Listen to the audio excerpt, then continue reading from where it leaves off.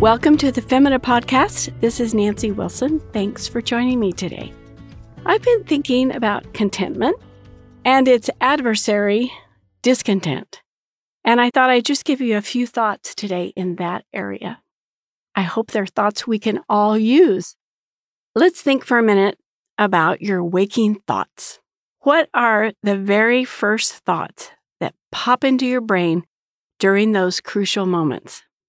I imagine sometimes your first thoughts are grateful and happy thoughts. The sun is shining, you have something wonderful happening today, you feel rested and amazing, and you're eager to leap out of bed. Wonderful. I'm so happy for you. But I also imagine that sometimes your first thoughts are not full of sunshine and delight.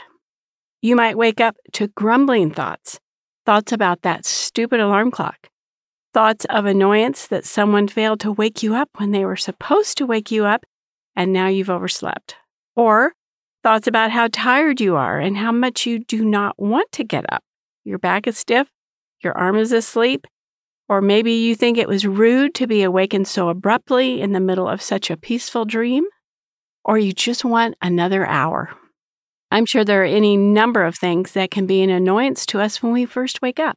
It's almost as though those thoughts are a line of assembled archers waiting to shoot their arrows at the first sign of your waking. And there you are, unaware, unprepared, and taken completely by surprise. And before you know it, you're out of sorts and you've not even succeeded in pushing the blankets off yet.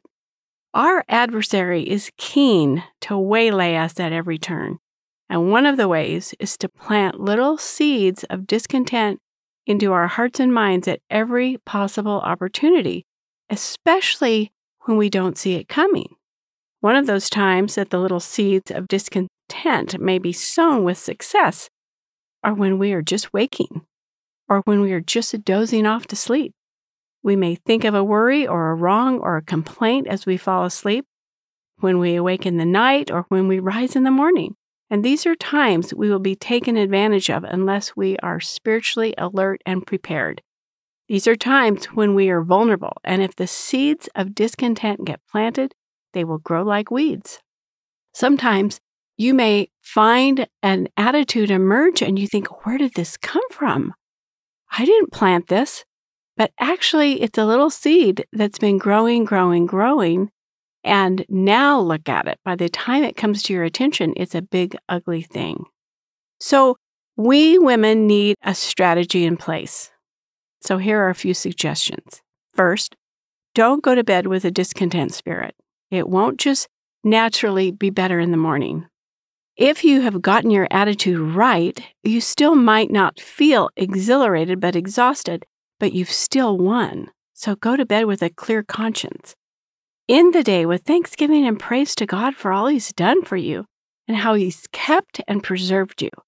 And this is a very good way to close the door to unwelcome thoughts and suggestions. Second, pray for your waking thoughts to be thoughts of thanksgiving and praise. Get in the habit of thanking God for the day. You know that if you wake up cranky and roll over to sleep longer, this is not going to go well for your soul. You will not be the little ray of sunshine to your family or your roommates, but rather a dark little grumpy cloud. They will learn to keep their distance until you are sufficiently caffeinated, and that is a terrible way to love your neighbor. And caffeine never takes care of discontent.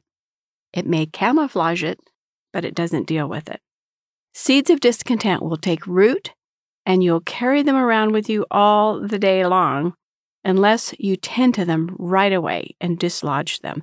Yank them up and throw them away. Because once they get rooted into our thoughts, it doesn't take much for them to grow like crazy. Of course, there are going to be other opportunities for seeds of discontent to get planted during the daylight hours. Many opportunities. You may be listening to someone complain, and you adopt their own discontent. You may listen to your own complaints. You may allow your aches and pains or worries or troubles to turn into discontent. We all have aches and pains and worries and troubles. Either we're going to choose to rejoice in them and push past them because we have things to do, or they're going to weigh us down into discontentment. Because we are Christians, we have the power in Christ to resist sin. We have choices to make all day. God has instructed us in His Word to set our minds on things above where Christ is, not on things below. And this is just one of the many ways to do this, by setting your mind when you go to bed and praying for when you open your eyes in the morning.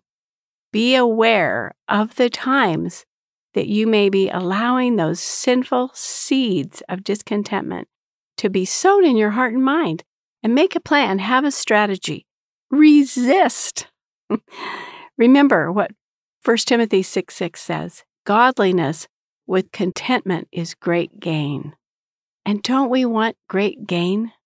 So let's gain an advantage over seeds of discontent and plant lots of contentment. Thank you so much for joining me today. Blessings on your week.